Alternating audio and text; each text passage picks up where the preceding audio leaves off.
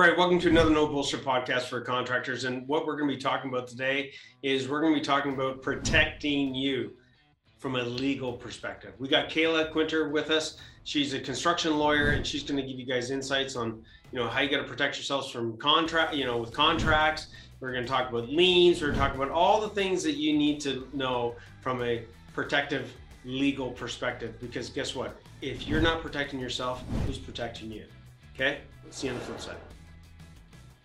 Until right now, this very moment, contractors have always been on their own, not as tradespeople, but being alone and knowing how to take their business to the next level. They call us working class, they call us blue collar. They say that we don't have the smarts to become the business owner that we're meant to be. That is such bullshit.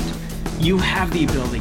You're more than any of that. The question really is, where do you get the insights that you need specific to contracting to systemize your business so you can get your profits to pay for your freedom? I'm Andrew Houston. I'm going to show you how to make more profits, how to get more control, how to get more freedom in the simplest, quickest way possible without any of that bullshit. Welcome to the No Bullshit podcast for contractors. Listen up, level up, and if you learn something, like the video, subscribe to the channel, change your business, change your life. All right, we are going live here. Welcome everybody to another No Bullshit podcast for contractors. And I've got top-notch rock star with me today.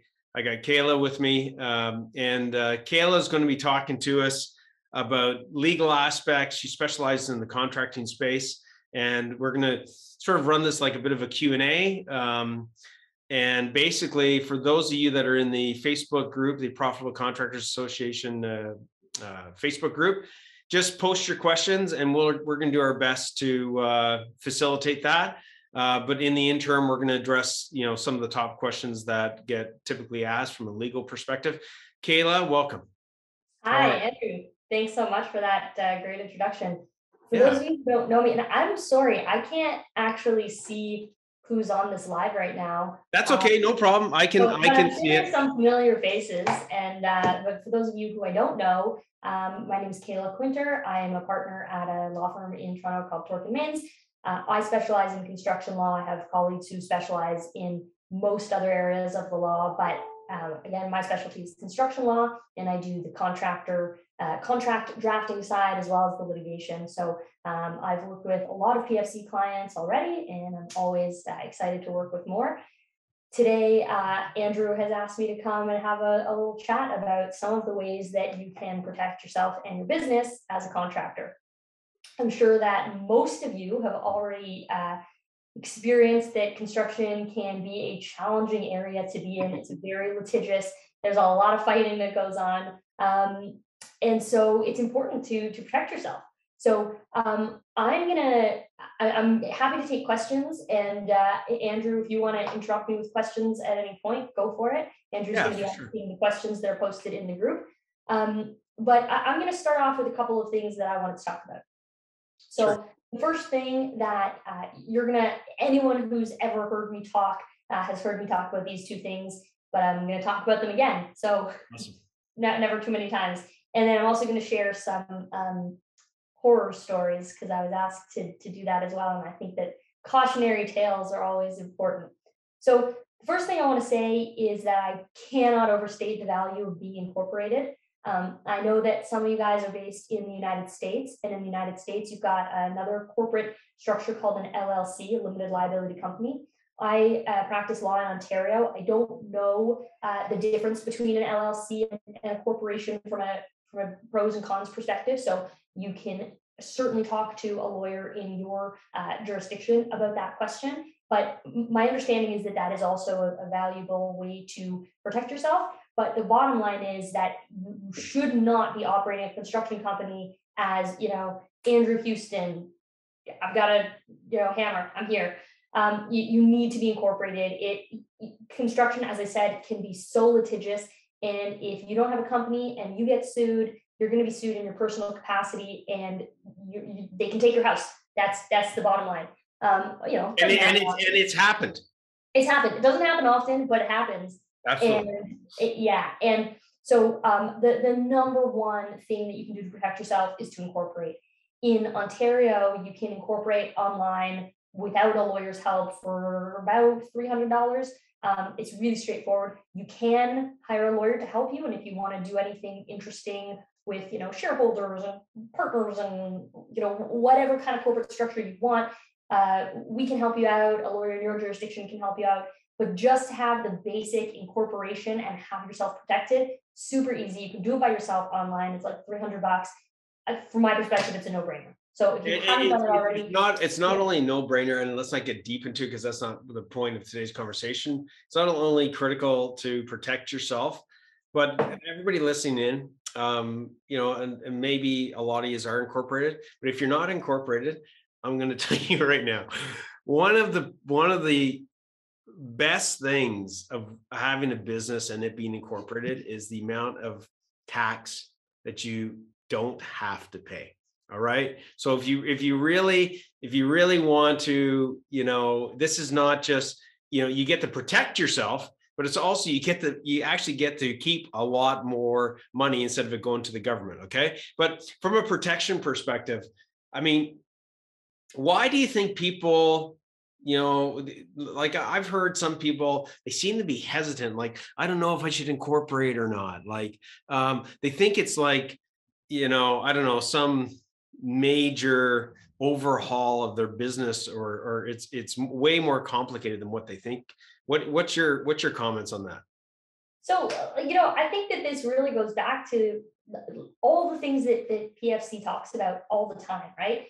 I think it's just in my experience, when I've talked to people who aren't incorporated or haven't incorporated and continue to not incorporate, they've never been concerned about something. It's never like, oh, but what if this happens? Or I'm worried about this. It's always just like, oh yeah, I got to do that. I'll do it eventually. And it's the same thing you always talk about, right? You're busy, you're a contractor, you're running your own business, you're doing everything by yourself, and you just don't have time to get yourself incorporated. So, if it's something that's on your to-do list, but you haven't done it yet, put it at the top of your to-do list, make it a priority and get it done, because it is so critically important. Yeah. And as I said, it's easy, it's not expensive, and it's as Andrew says, a no-brainer. Andrew, I'm sorry to interrupt. Yep. Andrea asked if we're live because she can't see us. So can other people? Yeah, I can see that we're live on the actual group. Okay, yep. Great. Yep. Just making sure. Yep. I can see both you and I. There's always a little bit of a delay with the feed, but I mean that's common. So yeah, we are good to go. So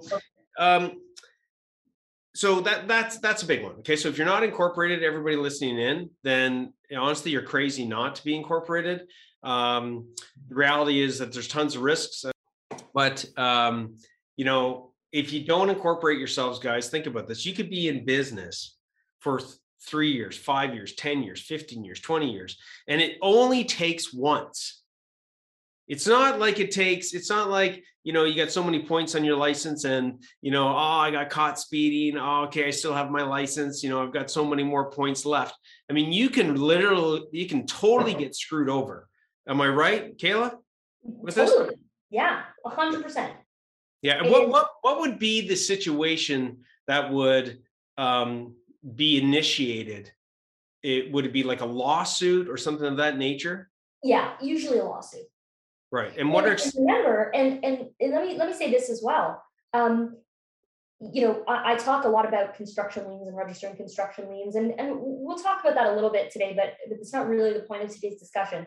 But if you're a contractor and you're operating by yourself, and I'm going to use Andrew again, and you're just Andrew Houston, yep. And you decide that you want to register a lien because you haven't been paid. Not that Andrew would ever let his accounts go unpaid, and not that Andrew would ever fight with the client.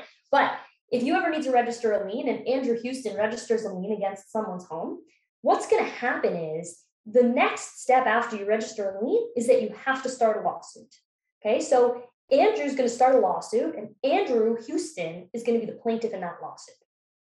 And what's inevitably going to happen is that once you start your lawsuit, the homeowner is going to counterclaim against you. That happens in pretty much every construction case ever. So now you're owed money. You're trying to get the money, but now you've got a lawsuit against you and your personal assets are exposed. Wow. So yeah, it can come up if you get sued, But even if you do everything right and you don't get sued because your work was deficient, but you start a lawsuit because you haven't been paid and you want to protect your bottom line, your assets are still exposed because you're not incorporated. Hey, Kayla, can I share something that's very personal? Always. So everybody listening in, I got sued. I wasn't incorporated. I did it over a handshake. I did the old school, hey, I was helping this guy out. Long story short was I was helping this guy out. He couldn't do the work. I was an automation expert. He wasn't.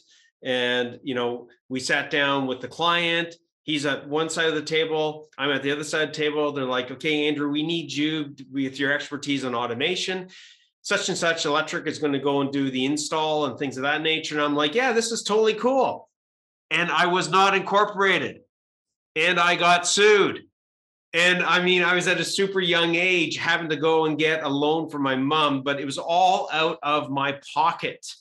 So everybody, trust me, Kayla, I haven't shared that ever on a podcast, but that was the reality. That was a massive wake up. Bringing things out of people. And I was, and the reality of the situation was, and I know people are going to be like, okay, Andrew, whatever, but the reality of the situation, I did this as a favor and it completely came back on me. Once that other party started thinking that, hey man, we're out a lot of money because we didn't realize that, we didn't realize how big of a job Andrew was going to do in the automation side. They're like, we want it all. And they were all incorporated. And I almost had to file. I came that close to having to file for bankruptcy. So that's another thing I want to say, Andrew. Don't do favors for people. I'm joking a little bit, but you've got to protect yourself. And so, if you're going to do a favor for someone, that's fine, but you've got to make sure that you're protected. So, I'm gonna actually use this as a jumping off point to talk about the next thing that I wanted to say, which is put everything in writing. No handshake deals, Andrew. No handshakes. Tie my hands behind my back here. Keep your hands behind you. Don't even shake your clients' hands. We're in a pandemic. There shouldn't be handshakes, period. Absolutely. Every contractor should have a standard construction contract that they use. If you're a GC, it's a good idea to have a contract that you use with your client and a contract that you use with your subcontractors. If you're a subcontractor, most often, if you're a trade, a lot of the time, the contractor that you're working with will have a standard form of contract that they're going to give you, but they might not. And if they don't, it's a good idea for you to have one. So I do this for a lot of PFC clients. I prepare construction contracts. Again, I'm based in Ontario. So if you're based in Ontario, give me a call and I'm happy to help you out. If you're not based in Ontario, still welcome to give me a call and I can try to help you find someone that's local to where you are. And for other, throughout Canada, I can help you out as well. But all this to say, you need to have a construction contract. It has to be in writing and it has to be good and it has to be appropriate to your jurisdiction. So, if you're just downloading a contract off of the internet, that's a good start. It's better to have something than nothing. But if it doesn't conform to the laws in your state or in your province, you could run into issues still. So have a construction contract.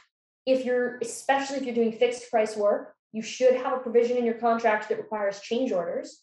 And if you're going to make changes on the project, make sure you're putting it in writing, make sure you're getting signed and written change orders. At a minimum, make sure that you have an email between you and the client saying, I'm going to do this. This is what it's going to cost. And the client says, yep. But don't be making changes to the scope of work. Don't be making changes to the price of the work without a written change order, at least in the form of an email. No, go ahead. No, go ahead.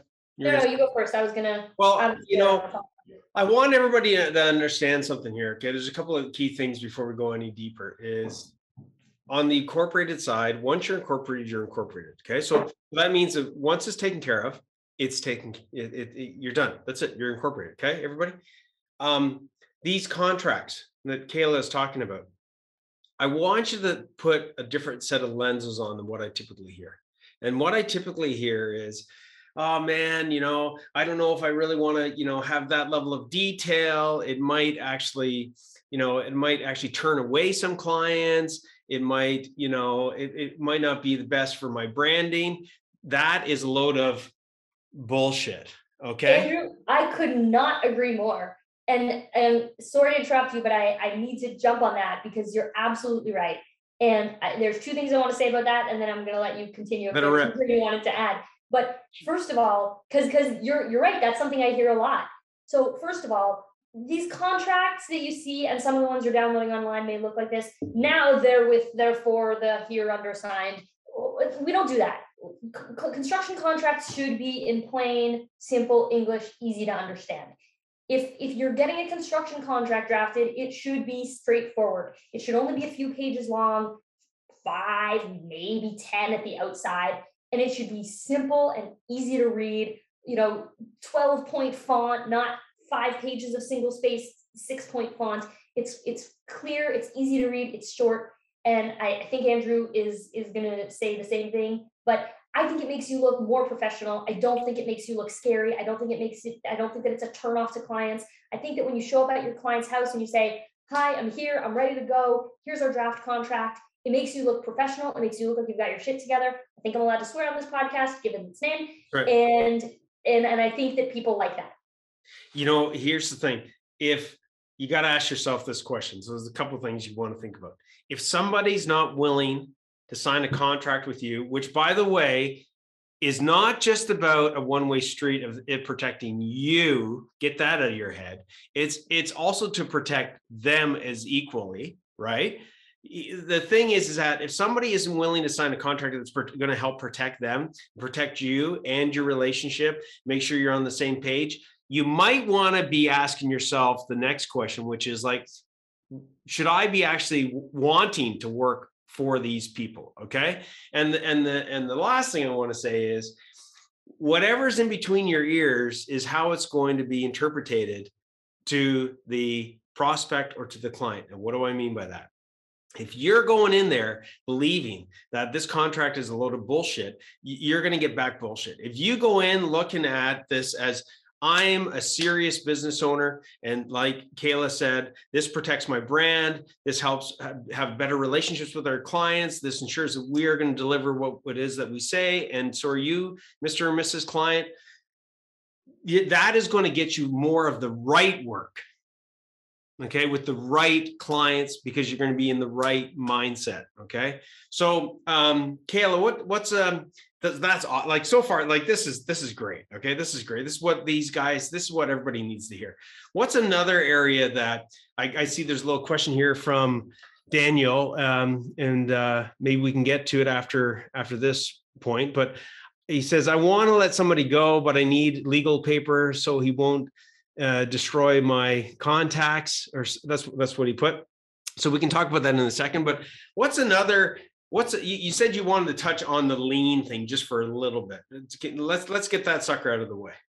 Okay. So, and again, I apologize to any of you who are outside of Ontario because I'm going to talk about the Ontario timelines, but the one thing that is universal is that there are lien timelines, and you should know what they are. And so if you don't know what they are, Google may be able to tell you, and if Google can't tell you reliably, call a lawyer in your jurisdiction. There's going to be an article written by a lawyer somewhere in your jurisdiction that'll tell you what they are. You should know. In Ontario. By the way, what is a lien? That's a great question, Andrew. Okay.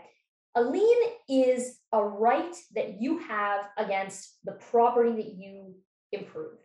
And it's a really simple concept, okay? The concept is you're a contractor, you showed up and proved the value of a piece of property, and the person who owns the property has lots of money, and they're going to get more money because they get to take advantage of the increase in the value that you provided, and you should get to share in that, okay? So if you provide, we call it labor, services, and materials to improve the value of a property, and you don't get paid, you have a right against that property.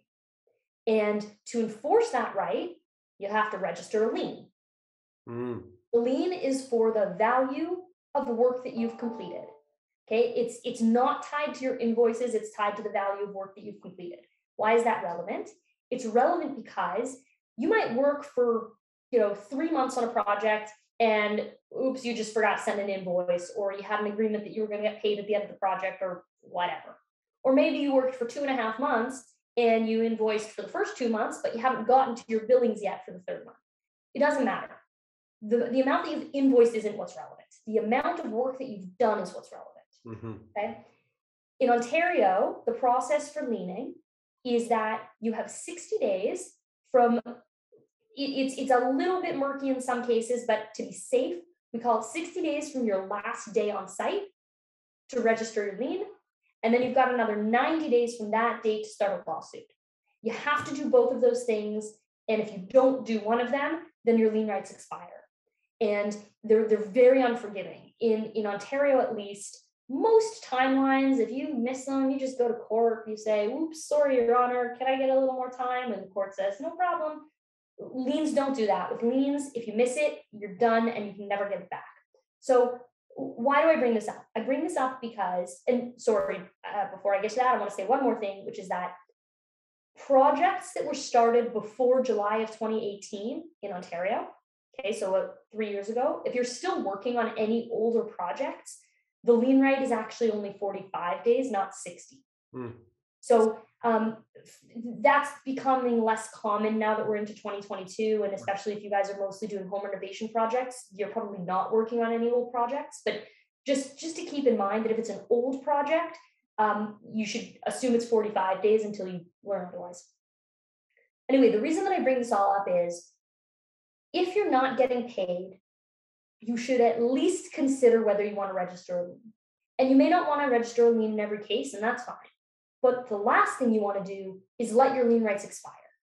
And, I have while we're telling war stories, I have a client who's like the nicest guy in the world. And it is not helpful to him when he wants to get paid, because inevitably he gives people so much latitude, and he waits and waits and waits. He's like, they're going to pay me. They said they're going to pay me. And a couple of years ago, actually, when I first met him, he came to me because he'd been working with a lawyer who didn't do construction law. And he said, I think it's time that I need a construction lawyer. And I said, yep, I think that's right. And what had happened was he'd not been paid, and he was owed a lot of money, $200,000, and he hadn't been paid. And he went to his lawyer, and he wrote an email to the other side, and he threatened to register a lien. And the other side said, yeah, we're going to pay you, we're going to pay you. And they never paid him. Then his lien rights expired. Then he asked his lawyer to start a lawsuit. So his lawyer started a lawsuit. So now he's in a lawsuit, which he wanted to avoid because he's a super nice guy. Now he's in a lawsuit, but he doesn't have a lien. So what happened? He brought the lawsuit to me. He said, I think we need to fix some things. I said, yeah, we should fix some things. Anyway, eventually we won. Okay, and he got a judgment for like $200,000 plus his legal costs. Like, he got a judgment for almost $300,000. He has not seen a penny of that. It's been 3 years now. He has not seen, and he still sends emails. He's like, where's my money? I want my money. The problem is he contracted with a corporation that's just one corporation related to a whole bunch of other corporations. They've got a whole network of corporations specifically designed to protect themselves from liability, which is what I'm recommending all of you do. But the problem is that as a contractor, you've got really good rights, right? You've got a right against the property. And if he'd registered a lien, then eventually when that property was sold, and it has been sold, he would have been entitled to be paid out of the proceeds. But he didn't register a lien. So instead, he's just chasing this shell company who doesn't own any assets, who doesn't have any money anymore. They were only set up for this one project. The project's finished. And the reality is he's never going to see that money. And so he ended up in the same position he would have anyway, right? He wanted to avoid a lawsuit, so he didn't register a lien, but he ended up in a lawsuit anyway, but it wasn't as valuable as if he'd registered the lien. So I say this all to tell you guys that you're not going to register a lien every time you don't get paid, but sometimes you're going to want to register a lien, and you need to make that decision before your lien rights expire. So just keep track of when your last day on site is, when your lien periods expire, and call a lawyer before your lien periods expire. And by the way, don't call a lawyer on the last day of your lien period. Typically, I can put a lien together within 24 hours, but sometimes it's more complicated. Sometimes it takes longer. And the last thing that you want is to call your lawyer on the last day and have something go wrong. Call a lawyer by day 55. Again, that's in Ontario. I don't know the lien periods in every jurisdiction, but in Ontario, at least, call your lawyer at day 55 and say, hey, I have lien rights. I think they're going to expire soon. Can you confirm that for me? Perfect. Love it. Love it. So let's see here. Let's go back to, let's see here. Okay. So Daniel, we got a couple of questions. One is back to Daniel. Says, I want to let somebody go, but I need legal paper so he won't destroy my contacts. Any insight on like some of the legal things that people should prepare themselves for when they're letting somebody go? So first of all, this is obviously different jurisdiction to jurisdiction. Yes. And second of all, I'm not an employment lawyer. So really, really high level, I can tell you that at least in Ontario, you can either fire someone for cause, which is that you have a reason, or you can fire someone without cause. If you fire someone without cause, you can fire anyone at any time. You don't have to have a reason. As long as you're not firing them for, a human rights ground, like because of their religion or something. Right. Okay, but if you just fire someone because it's not working out and you don't really like them anymore, you can fire them anytime you want, but you have to give them notice. And that's when we talk about severance. Severance is just the amount of notice that you're paying someone. So you can either say, you can work 2 more weeks and then you're done, or you can say you're done today, but I'll pay you for 2 more weeks. Right. Same thing. Right. Okay. It's always easier to fire someone without cause and just pay them enough that they go away. So, having the best thing you can do to protect yourself is to have an agreement with the person that says, I agree that I'm not working here anymore and I'm going to be paid this much money for that. But it's always a good idea to consult an employment lawyer before you fire someone, because the exposure is that you could get sued if you do it wrong. Yeah, and I know this isn't your field of expertise, but even what you've just provided there is great. I guess before we move on from Daniel's question, is there any contracts or any agreements that you know of? Again, I know this isn't your expertise, but where you can protect yourself such that say you got an employee, contracting space. We'll just use electrical because I was an electrician, and I got this electrician working for me, and he's got a relationship with my customers because he's been servicing those customers. Say it's a service contract or something like that, so he knows them intimately, but they're my clients. Is there anything that you can put into place that you know of that you could say, hey, let's say the person decides to quit, where you're going to have some protection that they're not going to go after your clients?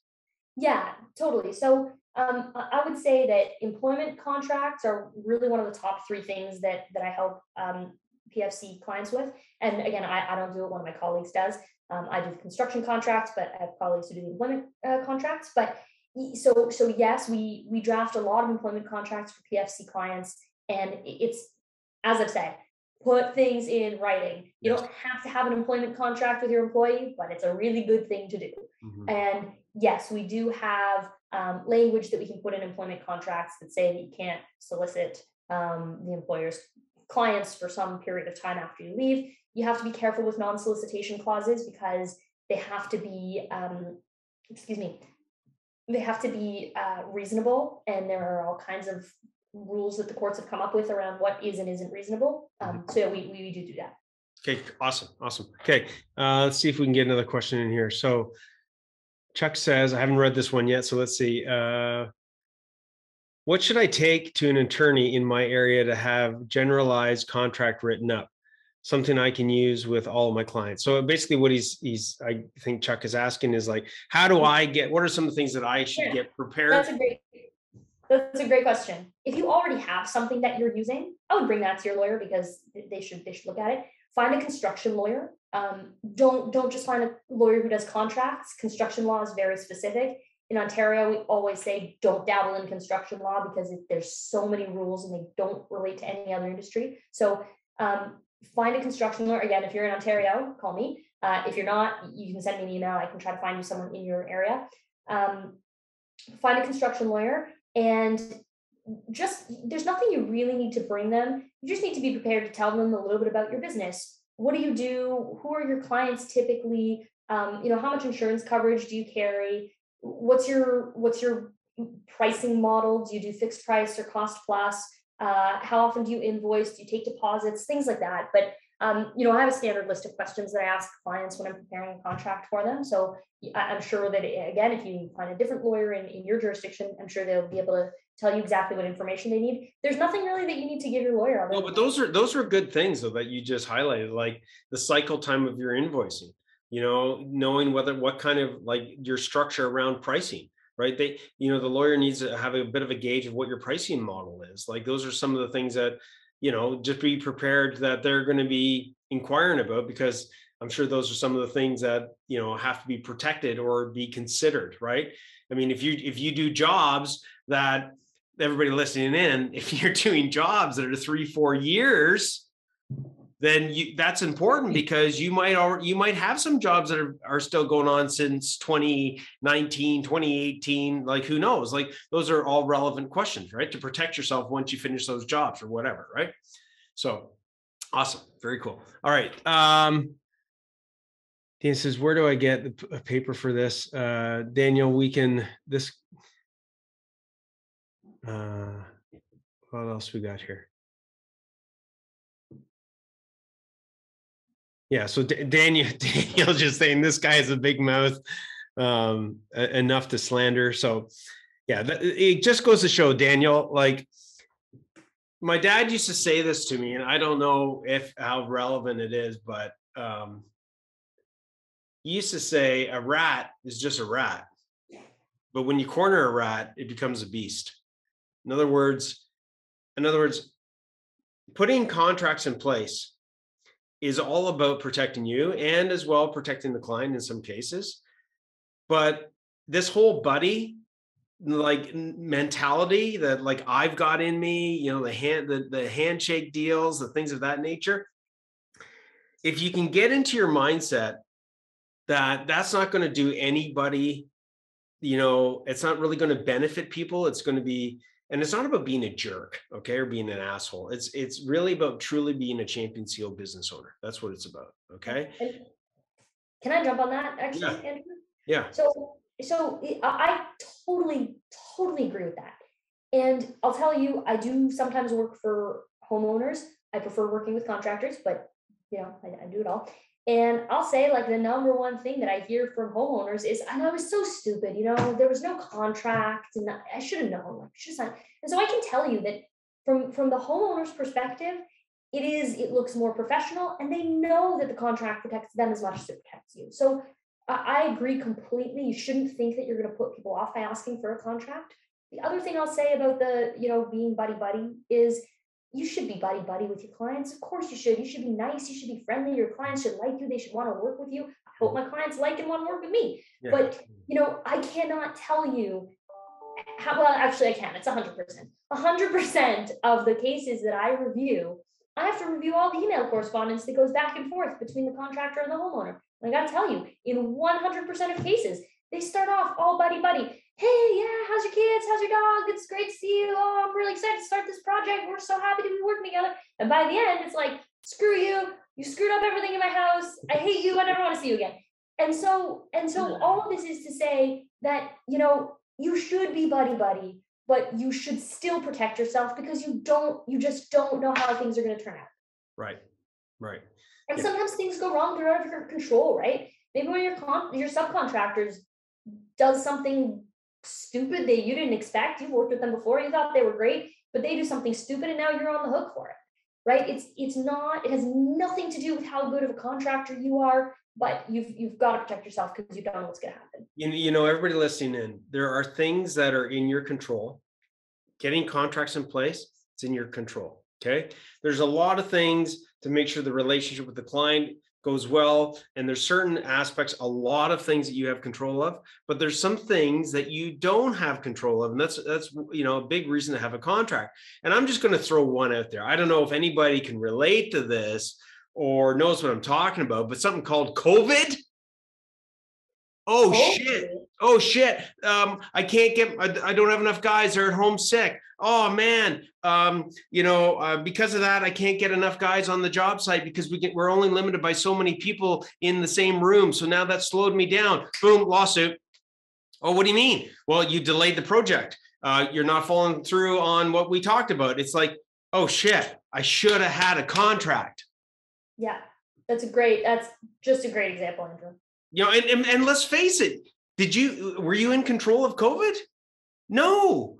Were you in control of the regulations and the rules that the government, whether you're in the States or frickin' Mexico or Canada or Ontario? No. But what is the one thing that you could have had control over? The contract and how to deal with those different scenarios, right? And by the way, maybe this, I don't know, Kayla, if this is, again, I'm just throwing this out there. We didn't talk about this, but I don't know if that's grounds for, in the future, making some considerations around, if certain things, happen that are out of our control in a contract. So we do. And so it's funny because our standard, we call that in law, we call it a force majeure clause. And it's a I know that one. It's a fancy word for it. It's not my fault. Right. And we have a long list of stuff in our force majeure clauses. And so, I'll say it's funny because every time I draft it, I'm like, airstrikes, war, blockades, epidemics. And you know what? There's a pandemic, and our standard force majeure clause says that if there's a pandemic, you're not responsible for whatever that you couldn't do because of the pandemic. And I would never have thought that would come up in my lifetime or matter. But you know what? People who had that in their contract are really happy right now. So if you're listening in on this podcast, I don't care where the hell you are in the world, if you don't have that clause in your contracts as of today, you've listened to this, I'm going to say this, not to be a mean person. If something freaking happens to you because of it's related to some pandemic or something like that, then welcome to what I call ignorance tax, because you've been well aware of it. You've been told. Get it in your contracts, make that slight modification, and protect yourself, because nobody else, in all honesty, one of the things about being a champion CEO is taking what's called extreme ownership. Extreme ownership means you need to protect yourself. You need to protect your business. It's protecting your clients. It's protecting your team. It's protecting your family. But you have to own it, right? Nobody else. And you know what, Andrew, that's a great point. And I'll also note this one as well. Another thing that's been a big deal lately is the lumber shortage and the escalation in prices of lumber. And a big thing that I'm being asked by contractors who are doing fixed price work is to put in a material price escalation clause that says this is the fixed price, but if the price of materials goes up by some percentage, I get to change the price.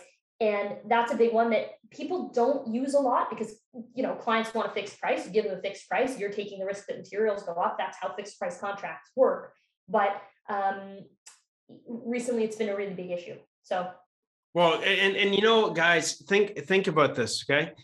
I'm not going to get deep into it, but I'm just going to tell you this. I use this example all the time. Most contractors are lucky to get a net profit of 10%.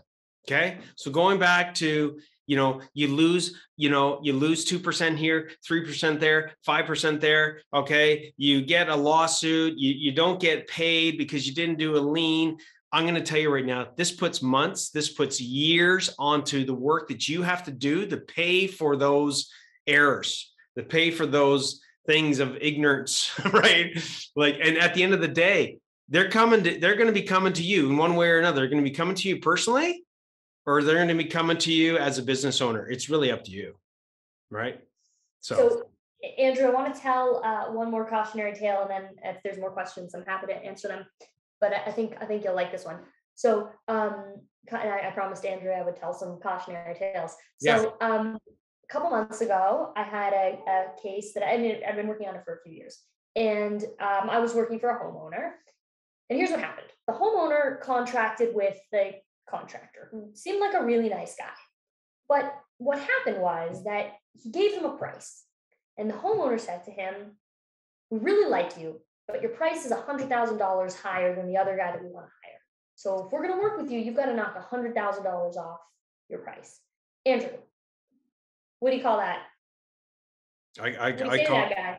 What would I say to that guy? What would you say to that guy? I would say, "Have a nice day. Bye." Correct. You know what this guy said?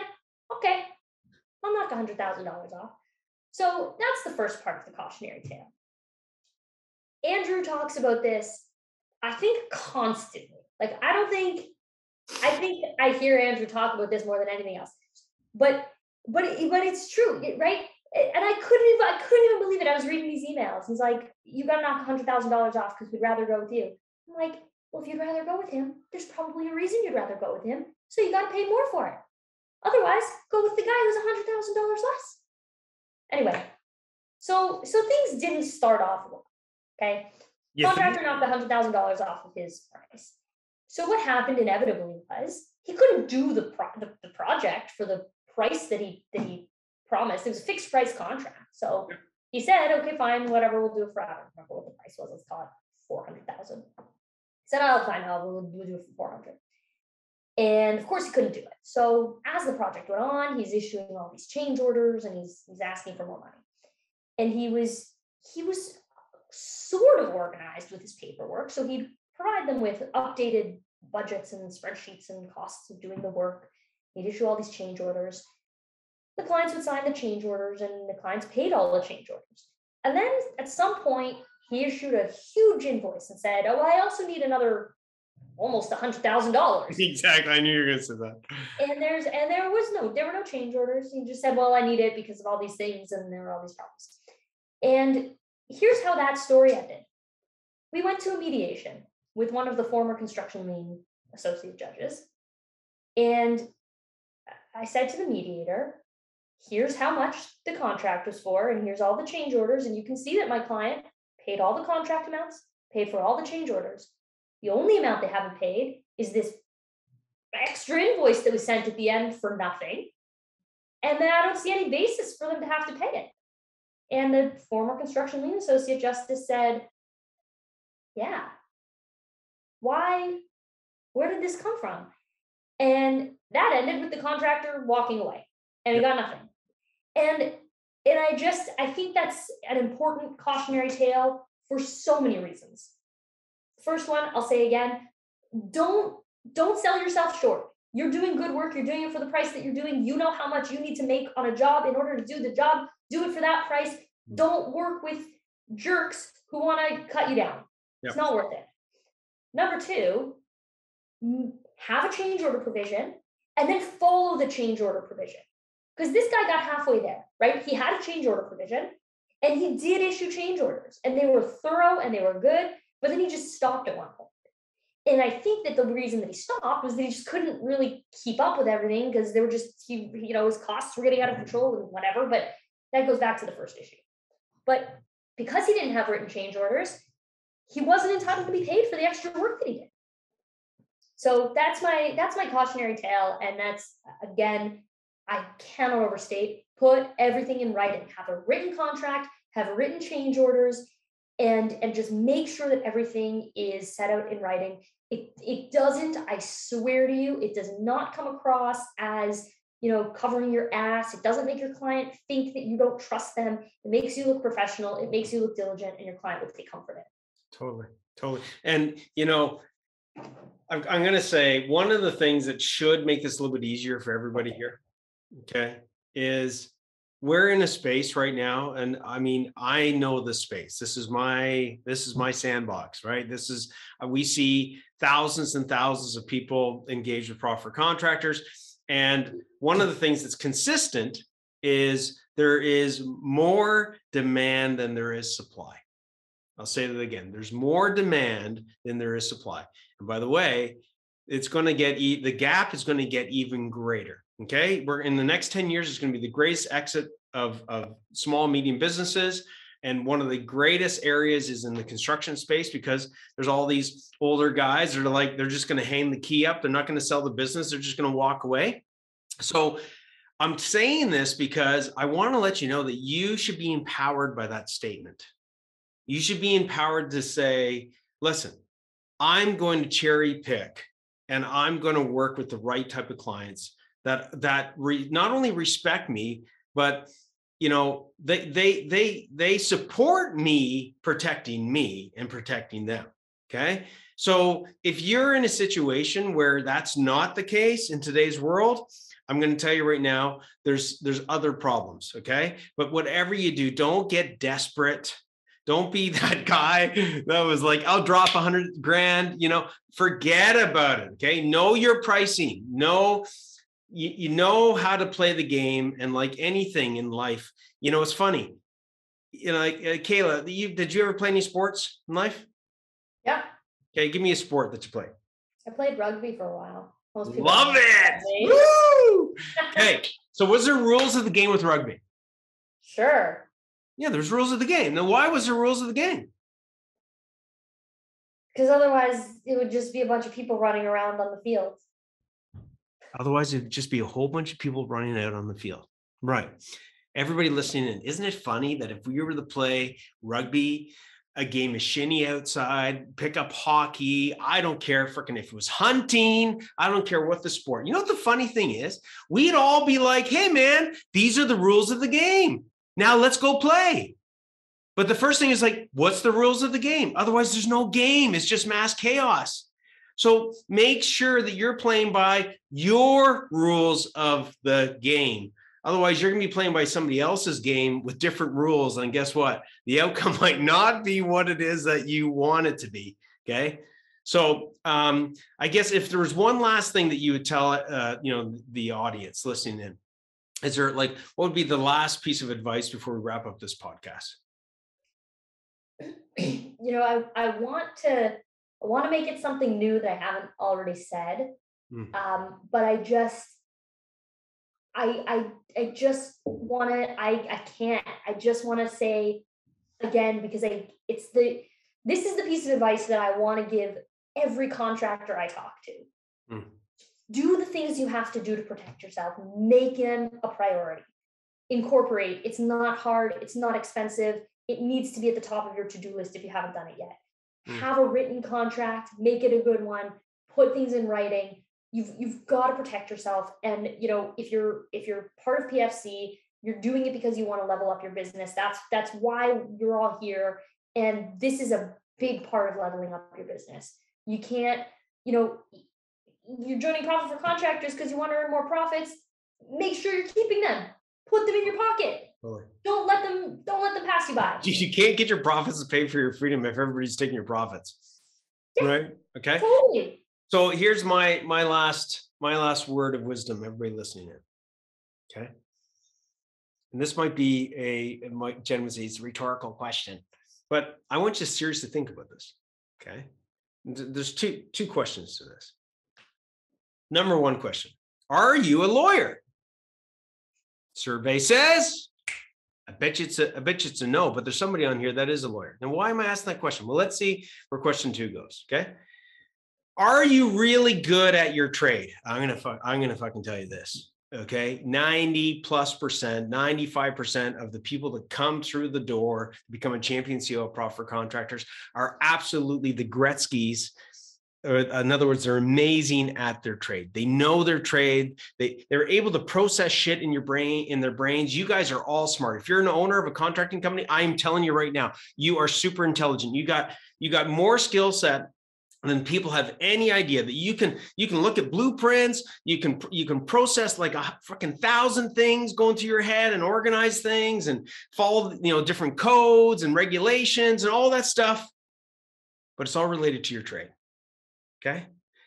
Don't try and be a fucking lawyer. Don't try to be a bookkeeper. Don't try to be the accountant. There's how many years did you have to go to school, Kayla? 7. 7. And you probably came out and it was like, now I have to actually learn how to be a lawyer. Probably. Yeah, I was going to say, I that's why I hesitated. I went to school for 7 years, but then I had to learn a lot of stuff when I finished. Right. It took me 5 years to become an electrician. I'm going to tell everybody listening in. I came out, I thought that I knew what it was to be an electrician. And I was like, I felt like I was a first-term apprentice once it was like, okay, Andrew, here's your first big job. And I was like, holy shit, this is real.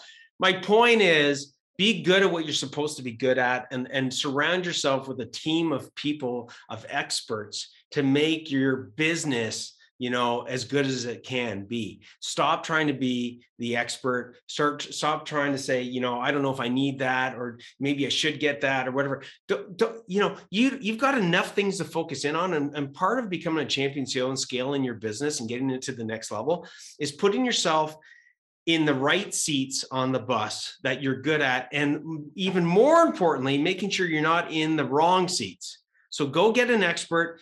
Reach out to Kayla. If you're in the Profitable Contractors Association, post your questions to us, and really get the expert advice. So that's another No Bullshit podcast from Profit for Contractors. Thank you so much, Kayla, for being here today, and thanks for being part of our community. Kayla's in our Champion CEO group. Where people are asking questions. You've helped so many of our clients and protect them and protect their profits and protect their business.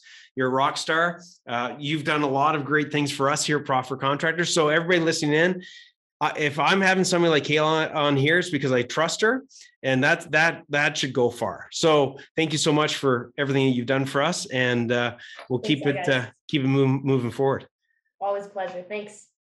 Hey, Rockstar, I hope you enjoyed that one. And if you did like this one, join our private Facebook group, Profitable Contractors Association. It's one of the biggest communities for contractors with over 10,000 members, where you get the latest insights to help you delegate, dominate, and deliver so you can take your contracting business to a whole nother level.